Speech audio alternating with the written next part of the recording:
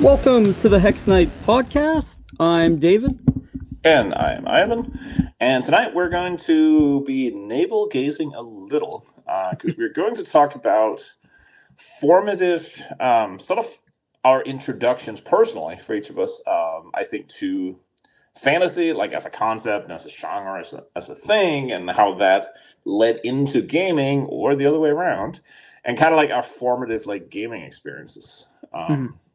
So in nerd circles, especially in like OSR circles, there's this concept called Appendix N, and it refers to the back of the AD&D Dungeon Master's Guide, the original one, and there was a little section. It was part N in the appendix. There was a lot of appendices in this book. And Gary Gygax explained, like, he had kind of like the list of stuff that like influenced and inspired him for Dungeons and Dragons, and a lot of it is kind of like what is now seen as like very classical fantasy. So it's Conan the Barbarian, it's like Elreg of Melnibone, Fafard and the Mouse, or there's a big list. Like sure. if you read any blog on the OSR, like people will regurgitate that stuff endlessly. And people will occasionally put together like, oh, what's your like personal Appendix N? Like what kind of stuff like was formative for you? Because it could be very different, depending on, and we have the unique advantage, the two of us, for this purpose, that while we're close to the same age, we did grow up a couple of years apart, and we grew up a continent apart. Like I grew up in Denmark, you grew up in the United States on the West Coast. So, our exposures to things were pretty different. And, everyone, depending, all kind of went through this in a different way. So we thought it would be an interesting topic, and everyone likes to talk about themselves. I do, at least. Well, it's cool to like compare and contrast our starting points and that how that influenced. Yeah, and I'll admit I like reading these stories from people too, because sometimes it reminds me of stuff that I had forgotten that I liked. So it's nice to see like, oh man, I remember that. That was really cool. Sure. Or just hear about stuff you never like. Just everyone had their own path to this stuff. Yeah. So if we sort of divide it up into like 3 time periods, if we say like pre-gaming era, before you got exposed to the idea of role-playing games, what kind of stuff that would sort of be like fantasy adjacent adventure stuff, movies, books, comics, things like that. What kind of stuff like do you recall that was like that left in that you were into as a kid, or that left like an impression, or that you could get a library or whatever the case was? Oh, sure. So for me, it goes back pretty far. My dad was a public school teacher, and he was big on getting us to read and always like telling us stories and stuff. So I think for me, it started as like in preschool or maybe kindergarten. And he told me the story of like, some parts of like Beowulf, and especially like the battle with the Grendel like really got my attention. So one of my earliest memories is like asking like, hey, can we actually get the original story? Like I want to hear this whole thing. So we went to the library and asked them about getting a hold of that. I don't think they had it. But I mean, there's a ton of stuff. Like I'm 43, so let's see. I mean, when I was coming up, like Disney was really in their full powers, kind of kidding like the things height of like classic Disney, right? Yeah. When it was still most like fairy tales. Exactly. So, like, I think a lot of people my age were pretty blown away by the Rats of Nim movie, and that had a really strong fantasy element to it. Oh, absolutely. Like I've rewatched it like many years later, and it's very much like a classic like adventure tale, Yeah. I mean, there's the old wise mouse and yeah, and you have the quest and everything. And I remember as a kid being like that movie, I enjoyed it a lot, but it also kind of terrified me. Like there's parts that are pretty scary. At least there are a little kid. That ties into another, like I was into that, man. I guess I've always had kind of a darker sensibility. Like the one that really had the biggest impact on me was the Black Cauldron. And it actually did not do very well. I think a lot of people haven't seen it, but like I was just totally sucked in by kind of for one, it's based in like kind of a Welsh cultural paradigm, so I can't pronounce any of the names of the characters, but they're all like multi-dimensional, like striking characters. And then you had the Horned King, who's like calling up an army of the undead, and that's the first time I was ever exposed to anything like that. And I was like 7 or 8 years old, and it was just so like stuff. yeah, and I was into it, man. I thought the Horned King was actually the coolest thing ever. And of course, there was like He-Man to go alongside that. We love that stuff too, but really seeing that in like the movie theater just He-Man like struck a chord. He-Man was weird because it was, at least for me, that was the first time I ever saw something that like mixed fantasy and science fiction, because they always had like speeder bikes and stuff, but then they would like fight swords with a dragon, and it was never really like explained, at least not that I paid attention to as a kid. You know, we were just, you know, like they had all these cool characters and they were really expensive, so like you had to make friends with like the rich kid if you wanted to play with them. Right. Like everyone had like 1 or 2, and then you had like the rich asshole had like the Castle Grayskull and like 200 dudes. Right. You know, and he was always like a shit. He wanted to like be Skeletor or whatever. Oh, sure. So, you know, but yeah, that was, man, I remember being a kid and reading a comic book magazine and being excited about the Masters of the Universe movie. Oh, yeah. And then I didn't see it for like probably 15 years. And then I saw it as a young adult. And I was like, oh. Yeah, I didn't see that in the theater either. No, I would have. I'm sure as a kid, I would have shit my pants like watching it in the theater. Right. So it's one of those movies that's so terrible, and I want to like it. I keep like meaning to just sit and watch it again and again until I enjoy it, just to like satisfy like 9-year-old me. Like it was worth it, man. It was worth. It all came out. It all happened. Right. So then, what's your starting point? So an awful lot of my starting point is like our Danish literature teacher. Cool. Because she was this very granola mom type, and she loved doing like arts and crafts, and she loved reading to us. So we would always have these projects where we would be doing something. We would be like drawing letters, or we would practice handwriting, or whatever you do, you know, in like 2nd, 3rd, 4th grade, right? Sure. And she would read to us, and she would read. And it would just be everything. She would read, especially, there's a Swedish author, Astrid Lindgren, who writes like children's, nowadays we would call it children's fantasy, but I don't know if that was really a thing at the time. They're kind of like adventure stories with, a lot of them were like kids who ended up in fantastical worlds and they had to like go, you know, do stuff. And it was very sort of, and she would read like Old Testament stories. She would read like stories from like Nordic mythology. It was just anything that was like a good story. Yeah. So we always got this, and that left like a really big impact on me. Like this idea of these like fantastical worlds and fantastical things that could happen.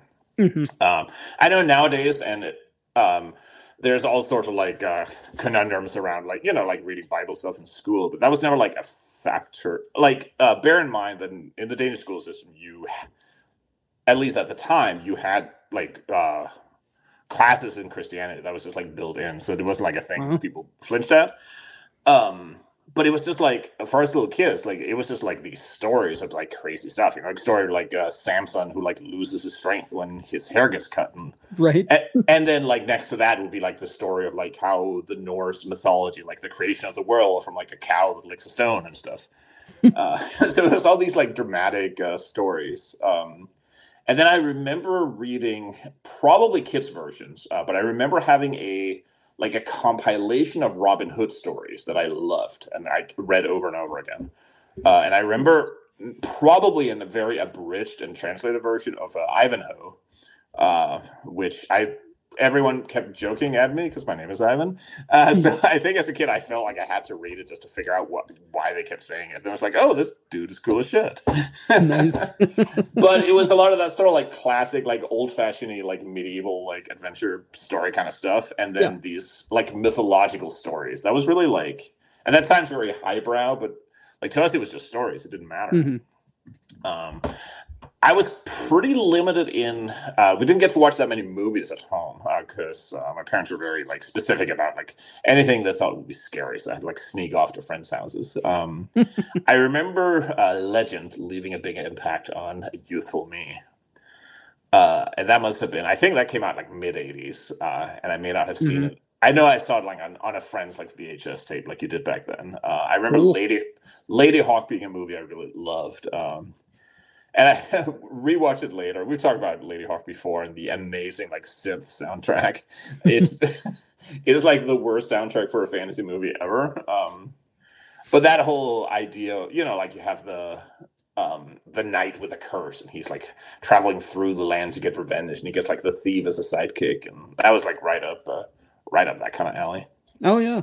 So a lot of sort of like classic, like semi, like pulp medieval, you know, writing, sort of children's adventure stories and like religious stuff, really, like mythology and other things. Yeah, that was sort of the. Just a couple of years later, like I went through all the Narnia books. I didn't read Narnia until somewhat later, and I never had a lot of people I know. Like Narnia was like a really like foundational like experience for them. They read it when they were very young, and it left a big impact. And I didn't read it until I was a bit older, and it kind of didn't have as much of that impact for me, which I kind of regret a little bit because I would have liked it to. Ender's Game is like that for me too. I didn't read it until I was like 19, and then I didn't really enjoy it that much. But I think if I'd read it as a kid, like my kid read it when he was 12, and he loved it because that's the age. It's, you know, I mean, it's more like a teenager book, but he's a pretty sharp cookie. Nice. Well, yeah, there's that whole section with like the twins, and that gets pretty dark.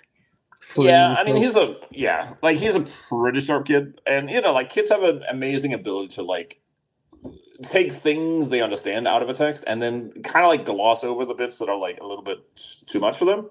Right. And then, you know, like you come back to it years later and like, oh, okay, I understand it now. I get it. So, which is why I have no problems like giving more grown-up stuff to my kid, because for the most part, like they just kind of like figure it out, you know, just like the stuff that they don't quite understand, it just kind of becomes like background. They just focus on the stuff that like means something to them. I remember doing that. Certain things. Absolutely. Like I remember, like a lot of things. I couldn't watch like a lot of TV as a kid, but I was always allowed to read almost anything. So I read like, and I was a pretty good reader. So I read well above grade level, and I read it well above like maturity level. So like there was always this experience. You go to the library, get like any book, and they would be full of like violence and sex and like really like serious like grown up concepts. Right. And then, you know, like for a long time, the only thing you could watch on TV was stuff that was what we would now like definitely call like PG-13. Sure. So it was always like a weird. Yeah. I got a hold of some like the Rama books pretty young. And it's the same thing. Like I think it's like, man, these aliens, just the sense of like exploration and the ships and that sort of thing really stuck out. Oh, absolutely, yeah.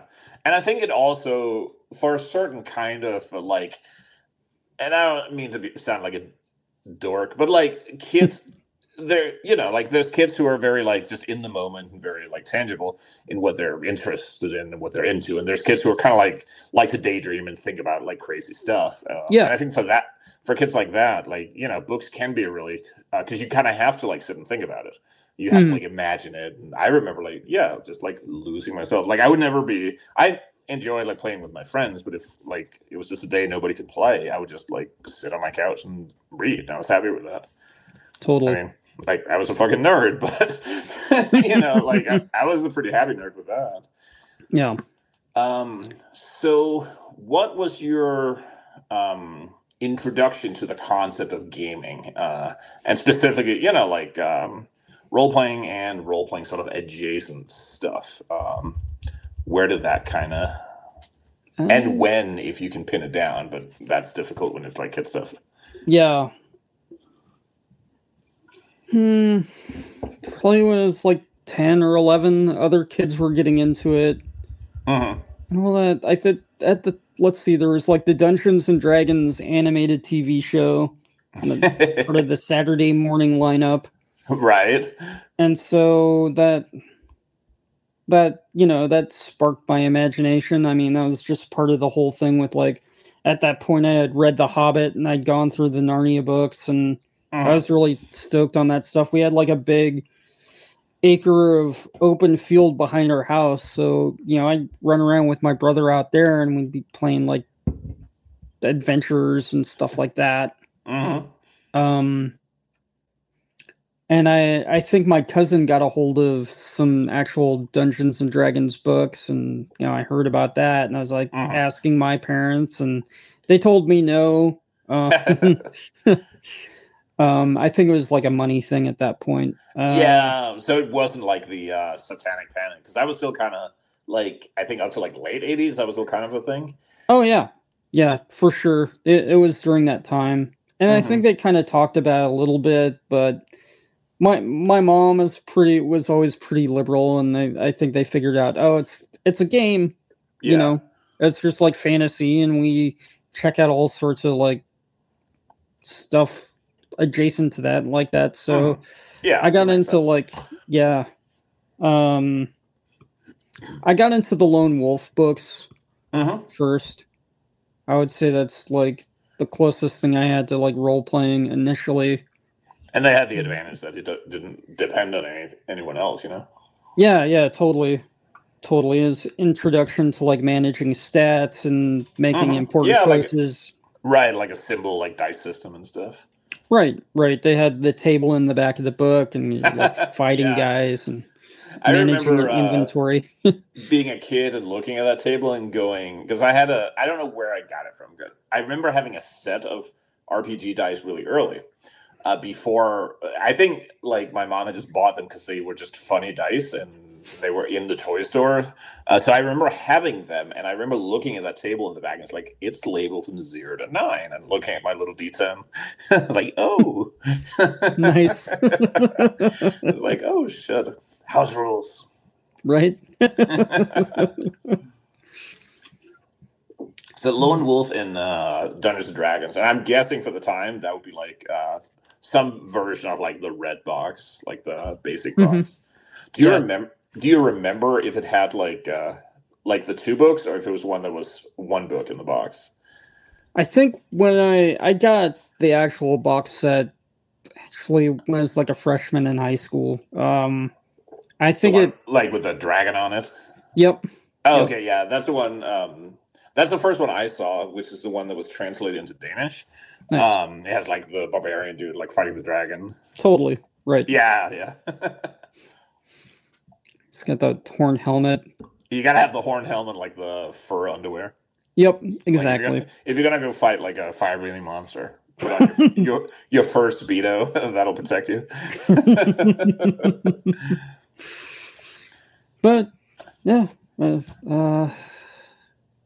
I thought it did have more than 1 book in that box. Yeah, I think that box does. I think that was when they separated. They had like a player's book, which had like all the stuff.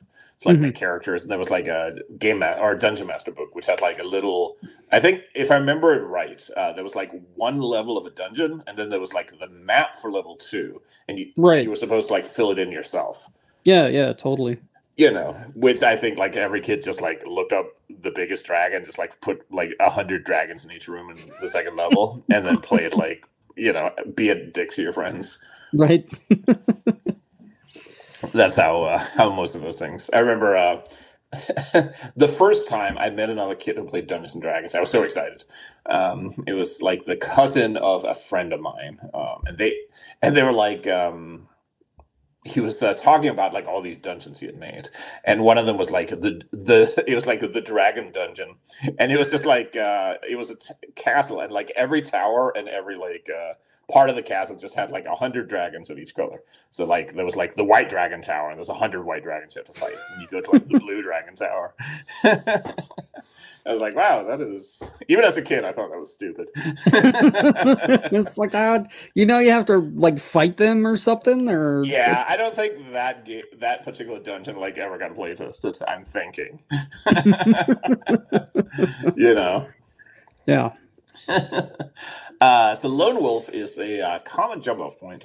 So my introduction to role-playing was absolutely through game books, as I guess they're like formally called. Fighting fantasy, which in Denmark we call Sværdtroldom, which literally means sword and sorcery, and it's actually a better title than fighting fantasy. Yeah. So a bunch of those. About half the series got translated to Danish, but it was mostly all the early ones, which are the best ones anyway. Cool. And then, Lone Wolf, which I never understood. So the first 2 Lone Wolf books are kind of their own story. You end up getting like the magic sword and you like defeat the big bad. Right. And then after that, it like spirals off into this whole thing. And I never realized there were more than those 2, because that's the only 2 that were ever translated. So when I was an adult and find out like there's like 40 of them. And it's a series that I still really enjoy. Like I'm playing through them right now with my kid. I'll read them. He'll make the choices, and we'll roll dice and stuff. And they're really good.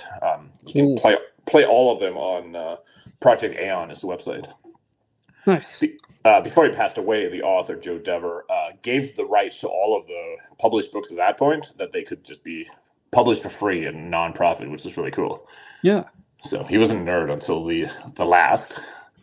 But Fighting Fantasy and Lone Wolf was really like my foundational thing, and I absolutely like lived in those books. I would just I remember like I would sit on the floor and I would have the book on my bed, and along with like my little hand drawn, like, because my mom would like yell at me if I tried to like write on the little character sheet that was in the books, so I would like meticulously like draw it on paper.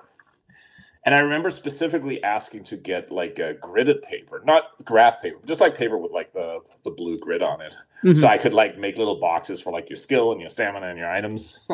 Cool. And I would like make a bunch of those on like a rainy day, and then I would have them to like pull out. And I would just sit and play these books. And I loved the atmosphere of it.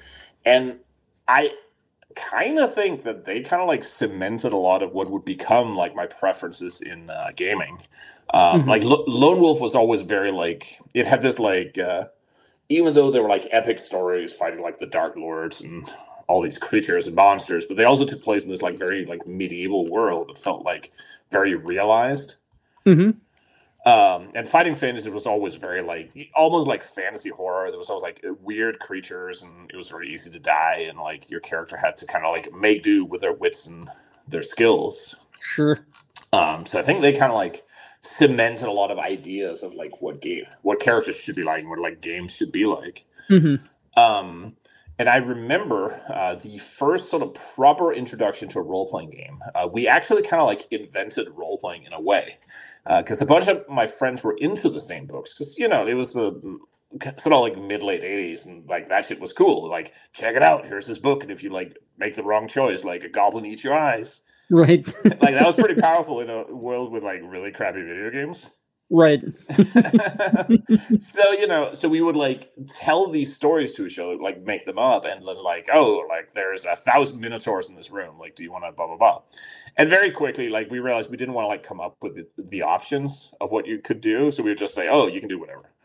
So we sort of like invented this like system free, like role playing that we would play in like, every time we went on like school trips. Or like, it was like a whole thing. There was a bunch of kids too. It was like like in a way, I ended up like jamming from like a really early age. Wow. I don't remember anything about those games. I vaguely remember that I was stealing from like Fighting Fantasy books as much as I could, and tried to like borrow all the encounters that I knew from any book my friends hadn't read.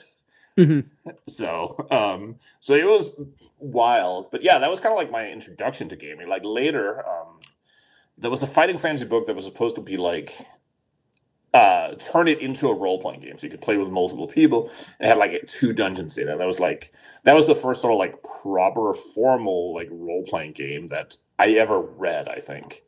Nice. And it was basically just the exact same game, like as regular Fighting Fantasy. You could just play it like, as an RPG, and it had like a little dungeon with like traps and stuff in it. Sure. And, like it tried to kind of like show you what a dungeon could be like.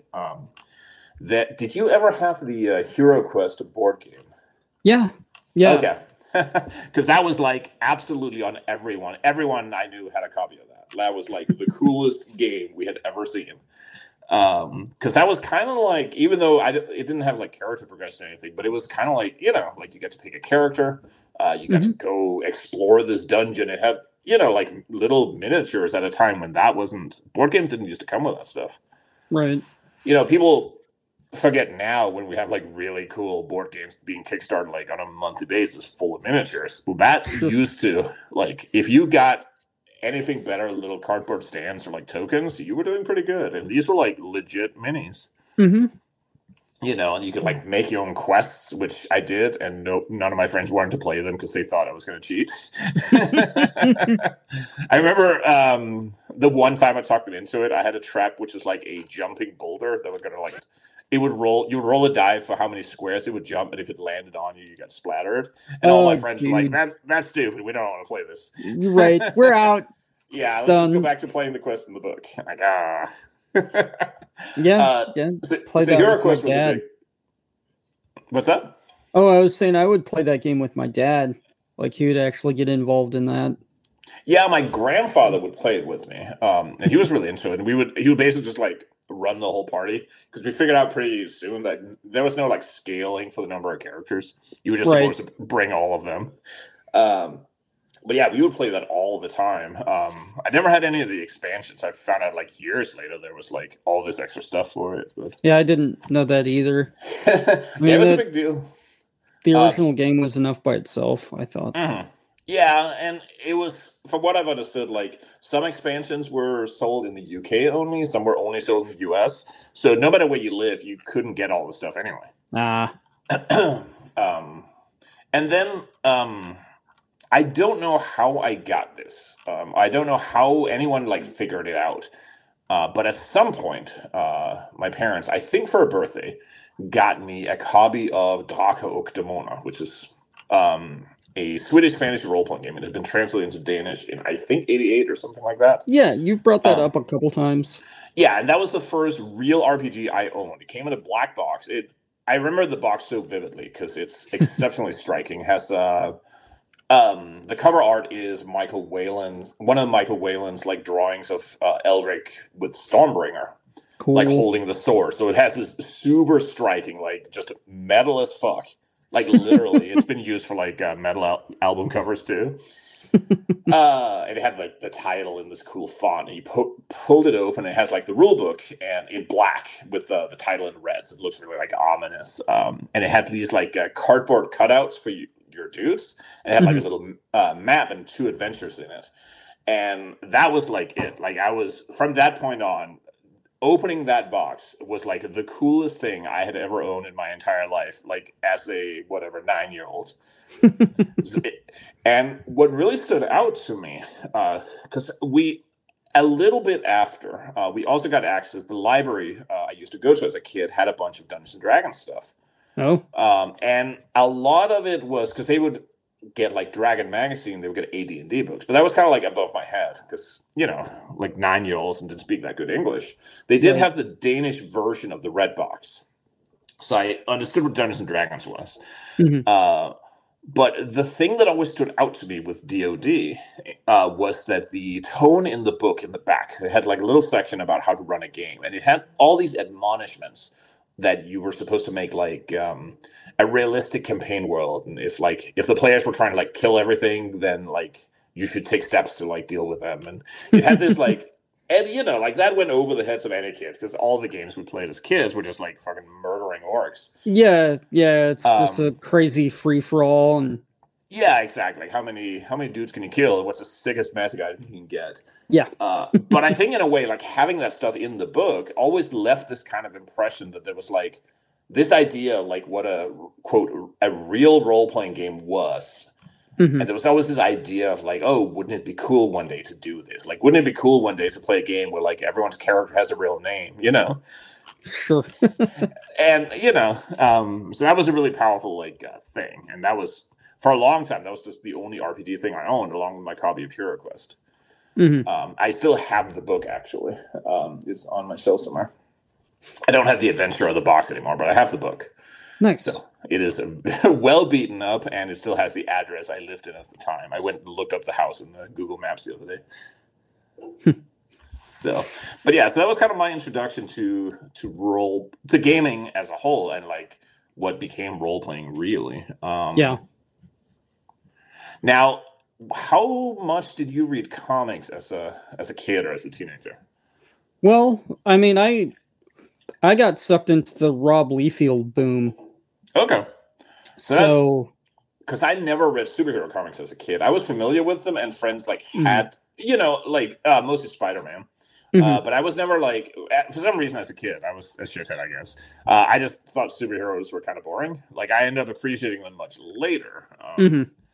So I'd never had that like formative experience like a lot of people had, growing up on like Spider-Man and the Punisher and things like that. Well, yeah, I was, like I said, man, like I came out of like this like dark, grim fantasy thing, starting with like the Horned King from the Black Cauldron. Right. And there's an element to that with like when you run into the big bad guys in like the Lone Wolf games, they aren't messing around either, and they're generally covered in spikes and skulls, and so it's or like they're like crazy undead things with like cloaks on them. Yeah, so like screaming at you. And... Yeah, I was getting into like metal imagery before I knew what heavy metal music was at all. Just born to be metal. I don't know. But no, I get what you mean though. Like, it's also that feeling like when you're a little kid and you see something that's like it's cool and it's kind of dangerous. Yeah, and like you have that feeling deep in your gut, like is this supposed to be okay? Like, am I supposed to be like seeing this? Yeah, like, it's like you kind of like want to hide it. Well, that's totally what the comic books of that era were. They were pushing the edge of PG-13, and there was some like suggestions of adult subject matter, especially with like the image books with like Spawn. Spawn was really was definitely like wild for the time. Yeah. So I mean, I wouldn't say that really related to like that was just like some crazy aggro stuff that was around. Sure. It doesn't really, for me, that doesn't gel in with like the role-playing game stuff that I'd actually been into for quite a while longer. Like for me, I don't know, there's also like the Tolkien kind of thing that always played into my role-playing game sensibilities. Like the bad guys would be really dark and fiendish, but then you've got like a solid party of noble characters that would always kind of try to stand up for something. Yeah, like the sort of like the sort of subconscious assumption of like some sort of morality to the world, right? Yeah. Which is a very Tolkien kind of thing, that there's a clear like right and wrong answer to many situations. Yeah, but not all. Right. I only had a couple people to play with. It was like my brother and then a really good friend who's really into drawing fantasy stuff. So it's always like the one kid in class who's like disgustingly good at drawing. Yeah. There were a couple of people I knew like that, but he was a really quiet guy. We'd always just talk about weird, imaginative stories and creative things we're working on and mess with that. And he's always drawn. Nice. The reason I ask is because fantasy comics did play a big role for me. And I think sort of coincidentally, because while Denmark doesn't have that much of a comic culture, we received almost all of like the French and Belgian comics. And those two countries have like a legendary comic book culture, especially for like fantasy type of stuff. But it's always difficult for me to like, I had to look up like a bunch of stuff because the Danish versions receive translations, of course, but the titles always change. So I had to like, but there was stuff like the like Knight Percivan, which is this like Semi-dark. It wasn't really like dark and gritty, but it was definitely like it felt dark from a like kid's perspective. Sure. Like knight adventuring tale with this knight had to go on quests and stuff, and there was like a the evil sorceress that he was kind of like in love with, but she was evil and he was good, and like it felt like a deep thing for like a little kid. The like Valerian and Laureline comics, which I guess became like there was Valerian and something City of a Thousand Somethings recently, the movie. Yeah, that rings a bell. And we had a little exposure to some of the like British like 2000 AD stuff, like Judge Dredd and Slain and some of that stuff. But that stuff was like the super wild stuff. But that was kind of because like the library always had comic books, and that was a big thing as well for me as a kid. So I kind of like ended up in this like melange of like nerd, sort of primordial nerd soup that was kind of like a bubbling. Sure. But unlike a lot of people, I didn't really encounter most sort of legit fantasy writing or fantasy literature until after I had already been exposed to games. And like to me, stuff like Tolkien, when I found that, and I found stuff like David Eddings and like Dragonlance. To me, it was always like, oh, these books or novels are like the games I'm interested in. Which, like for Dragonlance, that's literally the case. Right. So it was this weird thing because like a lot of people my age or like a little bit older started reading fantasy first, and then they discovered like Dungeons and Dragons. Yeah. And I kind of ended up in the opposite way. Like I got interested in fantasy because I had played like Lone Wolf and I had my DoD box set and stuff like that. Cool. And especially, like Tolkien was the big one, obviously. I remember being in love with Dragonlance.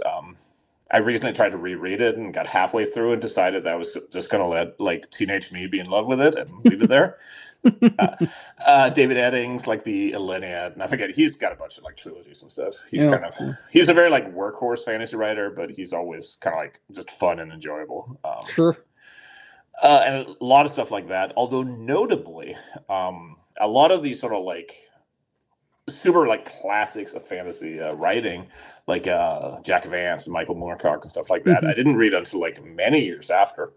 I don't know if they were just not available like at the libraries I went to as a kid, because that was like 99% of the books I got was from the library, or if I just never like picked them up, or like I vaguely remember picking up like Bros and stuff like that. But yeah, so like Eddings, Tolkien, and like Dragonlance, Margaret Weiss, and some of the other like D&D fiction, but I never liked the other rest of them all that much. That was kind of like my sort of coming of age of like fantasy writing. Cool. Yeah, I was always I can't pinpoint when or where it happened, but I was always I became pretty skeptical at a young age of like licensed books. Like I don't. Yeah, I think even as a kid, you could kind of tell that they were sort of like maybe just trying to sell the product. Yeah. So I didn't get into Dragonlance until much later. Maybe I saw some like video game licensed movies, and I would look at the covers of these books like, no. Yeah, like especially at the time, like video game licensed or movie license for games always just meant like a platformer, like a platformer, and they're always like kind of bad, like maybe one or two. I remember like Lethal Weapon had a pretty good one, but that was the exception certainly. So once I remember we moved to a different town and I made new friends there. And I found, whatever was the nerd kids there. And that's when we started playing AD&D. And it was specifically AD&D second edition. I didn't play first edition until like after the fact, many years later. So I skipped like a whole like snippet there. But they had that. And I remember like I asked my parents, and my parents were like, oh, those books are really expensive. Because again, they were English books and you had to get them, imported. Right. So they were expensive at the bookstore. And then one day, like I came home, my grandparents had got them for me. It was the 3 books, like the Player's Handbook, the Dungeon Master Guide, and not the binder that a lot of people have, but the actual like hardcover monster manual, the big thick one. Nice. And they're, like you see it, they're these like, they're gorgeous books. They have all these like full color, like full page artwork and just whatever, like 600 pages of this stuff in English. And I just remember sitting like all weekend because I had to go to my grandparents that weekend. And I would just spend all weekend sitting on the couch and just reading these books or trying to read them, like spelling my way through it with my like whatever 5th grade or 6th grade English skills. I get it. And it was just like this, again, it was one of those like really, I almost like remember that more fondly than any game I actually played for the books. But after that, like that kind of became the thing. Like AD&D Second Edition was like the game we played for a really long time. I remember we got a hold of a Call of Cthulhu book from somewhere. We thought that was really wild, but none of us really like understood how to run that. Like the idea of running like a horror game was just beyond us. Sure. So we fought a bunch of monsters and just like died because that's how it goes. But that was like I like the growing up period of like when it wasn't just like like gather up like your 2 weird friends that are also into it because you live in a little town and that's what you got. And kind of moving to like, oh, these are people who are like, there's other kids who like are into this stuff and like they'll sit and make characters too. Like, did you have that kind of a like transition experience, I guess? Yeah, I mean, people like the people in my grade weren't really into it by the time I was like really hitting my stride. By the time I got to like 16, by the age of 16, I started meeting other people that were into it, younger people. I was stuck in the same town for like my entire youth. Right. And yeah, like they had books I didn't have access to. So yeah, we started organizing some games. The next game, I think I went to like a bookstore and we stumbled upon some Palladium stuff. And I mean, that's like, right. Sugar covered, like rat trap for a little kid. Yeah. So we stumbled upon that and struggled. You just have like madcapped, nonsense sessions of arguing and like nobody really understands the rules, but you're all like trying to like. It looks like I've said before, like I think there's like 1 or 2, you could take 1 or 2 setting ideas from those books and just like make a cool thing with GURPS out of that. Oh, absolutely. Yeah, I still got my copy of Rifts. I would never play it, but like it's just one of those things you just don't let go of. Yeah. So some fond memories of like some out of control, ridiculous games, which it's what it's made for. Yeah, it's like custom made for like a teenage kid, Yep. Like it's just got that like everything is like cool because it has skulls on it. Right. It's got that vibe. It's like a early Warhammer or something like that. Yeah, but I mean, even back then, we'd be going through is like some of these characters are useless, and someone would like joke about sending the homeless bum off to fight the juicer, and just like having a whole like juicer class, like we're all on crazy drugs. I know, I remember seeing that. We saw Rifts like a bit later, and we thought like, wow, this is the wildest shit we've ever seen. Out of control. Yeah, it was. I wish I had seen that earlier.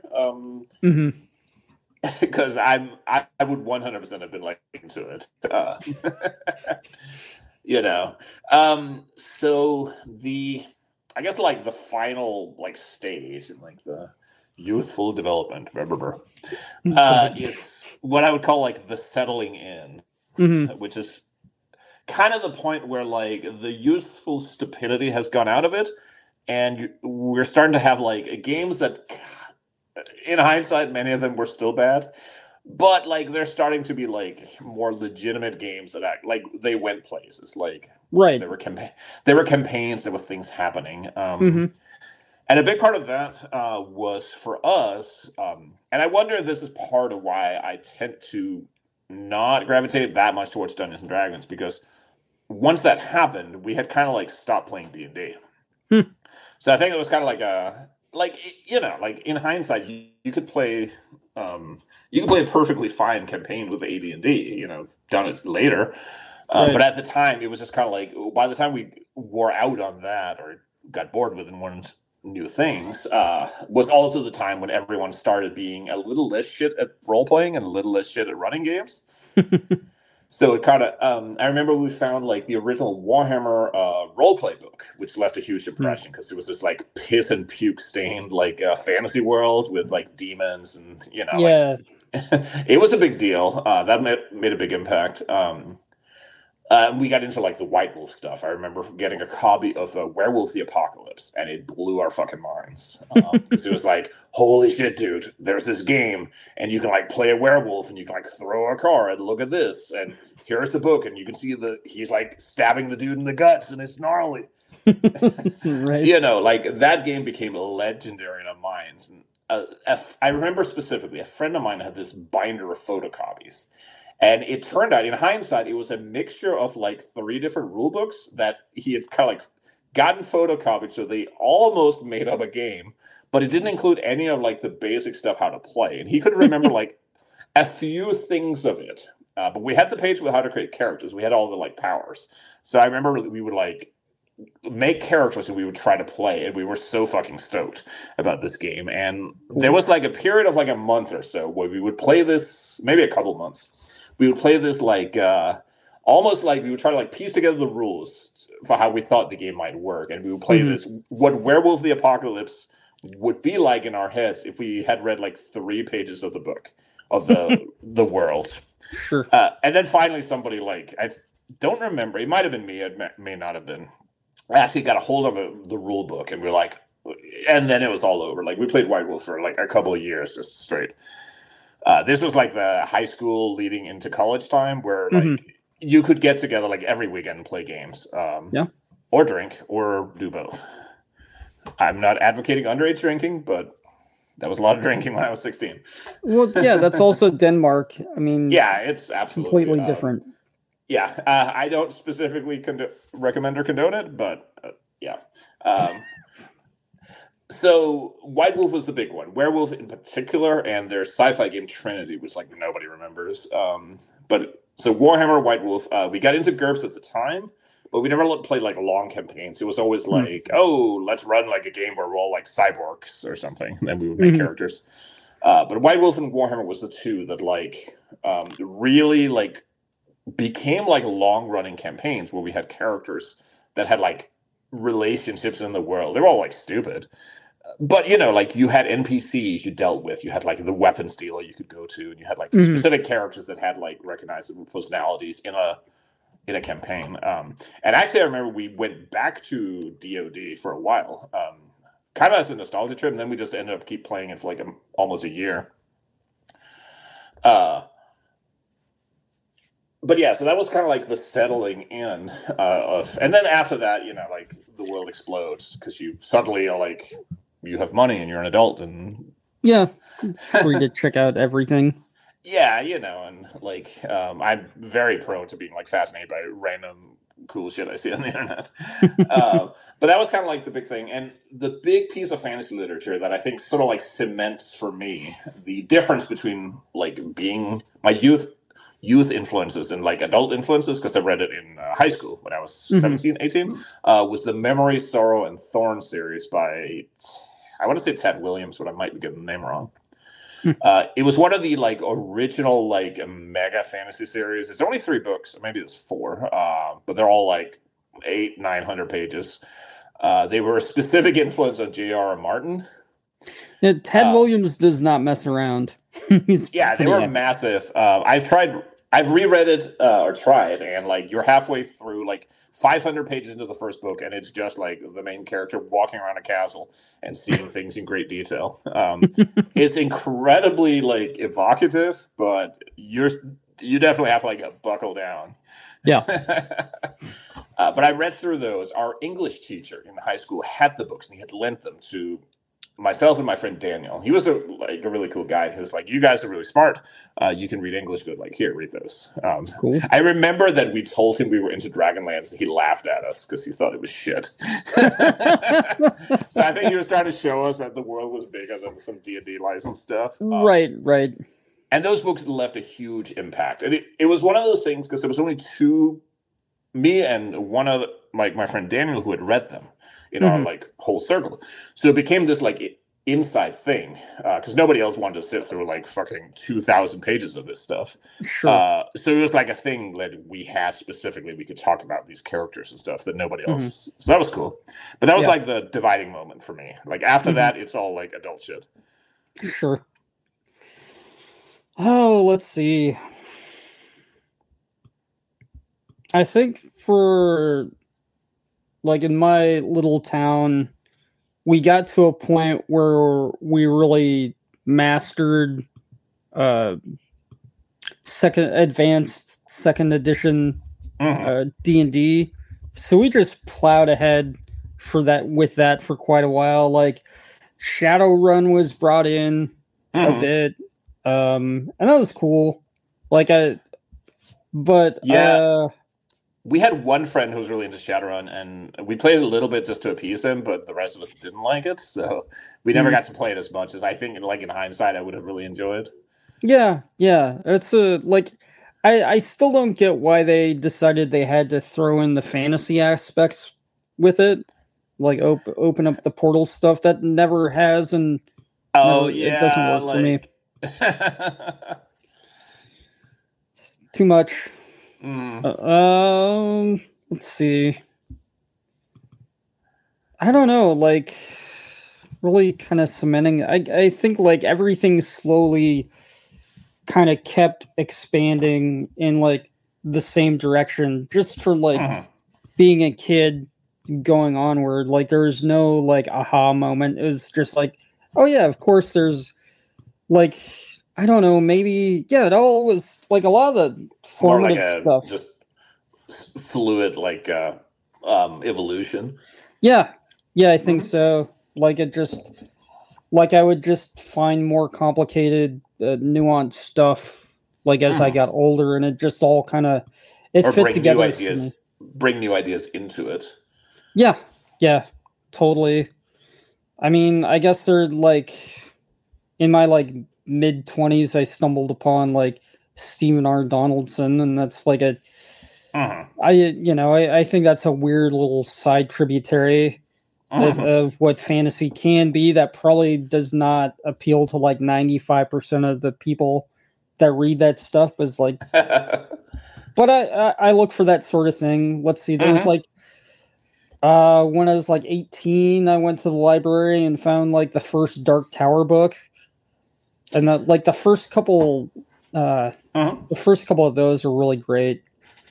Yeah, I only read, I think, 2, maybe 3 of them.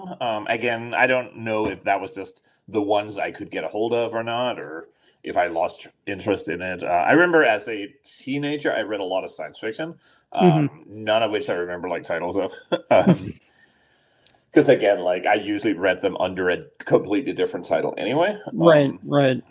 And it seemed to me that it was harder to get, for me at least, to get a hold of like fantasy novels. I don't remember seeing like Michael Moorcock or Jack Vance.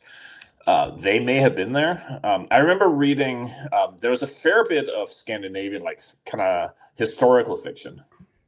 And I remember reading a fair amount of that, like set in Viking, like mania wasn't so much a thing at the time.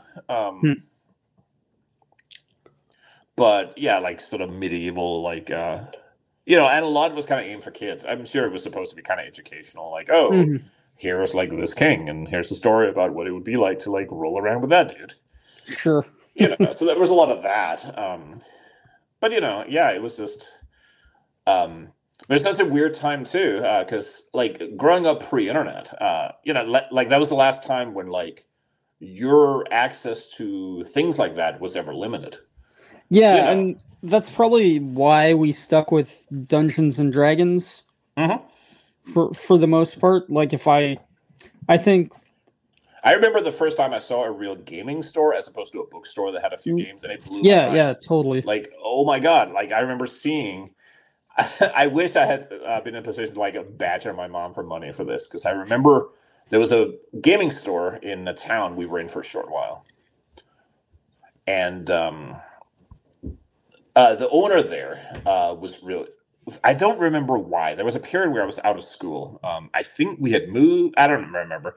Like, I think we had moved or something, and like something with like getting registered took a while.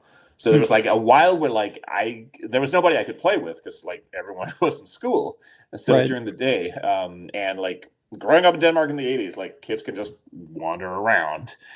So I would like go down to the gaming store, and the old geezer down there, either he was bored or he took pity on like a bored kid, and he would just like let me sit and like paw through the books as long as I didn't like mess with anything. Cool. And I remember seeing like the RuneQuest box set. And you've seen the copy that I have, which isn't this one, but it's the same. It was the same box. It had like the two kind of like Viking looking characters in the front. And the back has this like pencil drawing of like people riding through this wasteland. And I remember just sitting and gazing at that. And I couldn't see the books because it was like string wrapped. But in my mind, that was like the coolest thing I'd ever seen. You know, it just had this cool like realistic kind of look to it. You know, they all look like they wore real armor. Like even as a kid, you kind of understand like, you know, the spiky armor aren't really real. Right. You know, so I just wish that I had somehow gotten a hold of that as a kid, as opposed to like much later. But yeah, like seeing an actual gaming store that had like all these things, you know, like seeing like all early Warhammer stuff and on the shelves, it like blew my mind. You know, like, oh my god, all this stuff is there. Yeah. I had no idea. You know, I remember getting my first copy of like a White Dwarf magazine and like seeing all that stuff. I'm like, oh my god, this is the coolest thing ever. But you know, like nowadays, like nobody's ever going. Like anyone who grew up like from like 99, 2000 onwards, that experience just doesn't exist. And I'm not saying it was better or worse. It's just like a unique time of growing up. You know, like those were. You know, you had access to what one of your friends had, or what you saw in a store and could like talk your parents into, or you had enough like pocket money. Right. Yeah, everyone was making do, and you kind of, when you get a chance to go out and hunt for stuff, you go pretty wild. Or we did. You know, you really like dig like this is the one chance we have to like try to get a hold of these things. So we gotta make the best of it we can. Yeah, it's like, you know, being I remember the same thing for like buying CDs when I got into music. You know, like a lot of times you didn't know if the band was any good. So I remember like picking CDs just because the album art was cool, and then you like this kind of sucks, but I'm gonna like this was like 2 months allowance, so I'm gonna listen to it anyway. Right. You know, a lot of times, you know, books were like that too. I remember getting AD&D books that I had a lot of like the Brown like complete series, like the Complete Fighter and all those. Nice. And a lot of those were pretty good, but I remember like sitting and reading as kids. I remember like all the sections of the book that was like about how to roleplay your character we thought was stupid. Like, why didn't they just put more spells in the book? Sure. You know, like in hindsight, that was like the good stuff, you know. Right. But you know, like you had paid like a month's worth of allowance or whatever. You wanted some payoff. I didn't put my money on the counter for my fighter not to get better. Right. You don't want this fluffy, like motivational like source. Yeah. I know, right? Like I already know how to talk to my character. Get out of here. Right. I don't care about regional politics and geography. Yeah, you know. So yeah, it was just like, you know, just kind of like being like the last of that generation, really. You know, sort of an odd experience that you're just not going to have again. And I mean, it's, you know, it's universally like better now. Like there's so many cool things out there, and you can actually have access to them. You know, like I can't imagine what being an indie writer was like in like 85. You got to try and get into like publication, and that's, you know, so it's better now. But it is one of those things you kind of like think about like a little wistfully. Like there was kind of like a simplicity to that time. You know, like there wasn't we didn't debate about, at least we didn't, about which of like 12 games to play because we owned 2. Yeah, no, right. So people might have some like concepts of like, about how they would prefer to role play, but it was always very like localized. Yeah, I remember getting there was a Danish RPG magazine called Saga, and again, they had copies at the library. And I remember, like, they would mostly talk about, like, DoD and Dungeons and Dragons. So when they had an adventure, they would always, like, put stats for both. But I remember, like, they would have references to these other games. They would never, it would always be like, you know, somebody would write a letter to the magazine who would be like, blah, blah, blah, blah, blah, Call of Cthulhu. And I was like, oh, I wonder what that might be like.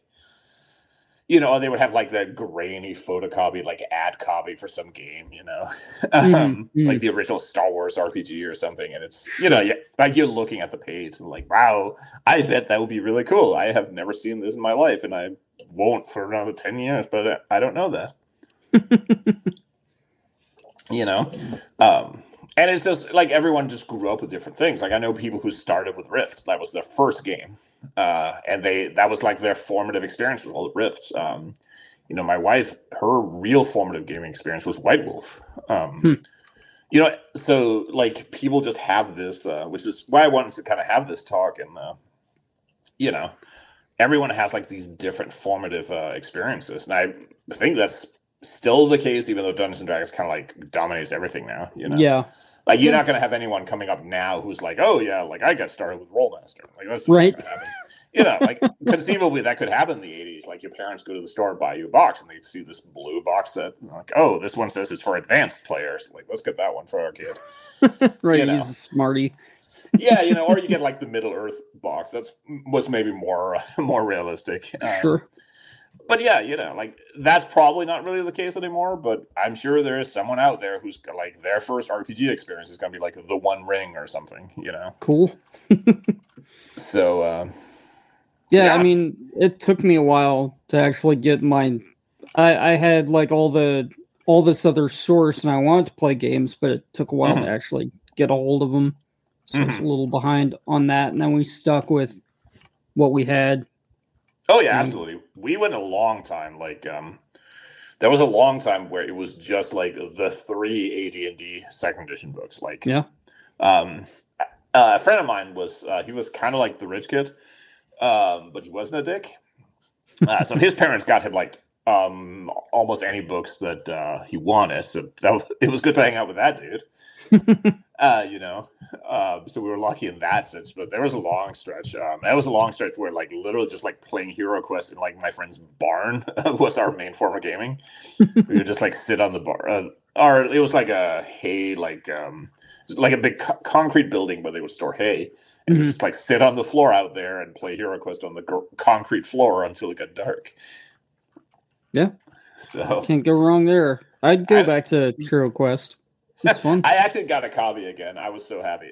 I was trying to find one, and they're insanely expensive. They're like well over $100 on eBay. And a guy I knew was like, I have a copy, but I don't have room, and I don't get around to playing it. If you promise you're going to play it and not put it on eBay, I'll sell it to you for like $50. Oh, nice. So yeah, it's like I intended absolutely to hold on to it. Like, it's on myself. We played it. Like, the kid loved it. But yeah, they're like way over $100 if you're trying to. There's supposed to be a reprint with like new miniatures and stuff. That's what I've heard. Yeah. So that's exciting. Like, I think it's a game that holds up pretty well with a few tweaks and changes. Yeah, I mean, it lays out the fundamentals for you. Yeah, you can play it in like, you know, you can set it up and be playing in like 10 minutes, and you can play through an adventure or two in like a good long afternoon. Yeah. Yeah, that's great. So. But yeah, I think that sort of nails all of these. A little bit of like a meandering like a trip through time, and you know, it's one of those things. Like, the longer you talk, the more stuff you can kind of like keep putting in. Like, oh yeah, that was this thing. Right, right. But I wanted to just kind of like hit the highlights of stuff that really like stands out. Like, that was the beginning experiences for us. That was like stuff that might have been formative or might have like informed the way we like look at things. I don't think necessarily like your outlook on something like fantasy is nailed down at like 12 or whatever. Like, I know mine has been influenced later by, you know, reading Jack Vance and stuff like that. But in hindsight and thinking about it, I think a lot of my preferences and tastes, like, I think the fact that I grew up with these kind of like, you know, like the artwork for like DoD was always very sort of realistic looking. Like what if elves really existed? What if orcs really existed? It was like that. And I think that's kind of like influenced my my interest in fantasy is more of a low fantasy, low magic kind of thing.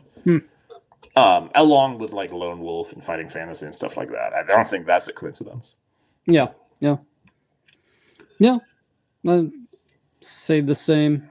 I mean, for me, it would be like what I brought up. Like I get into the darker stuff. It's kind of funny to me that that's become a big thing with like The Witcher.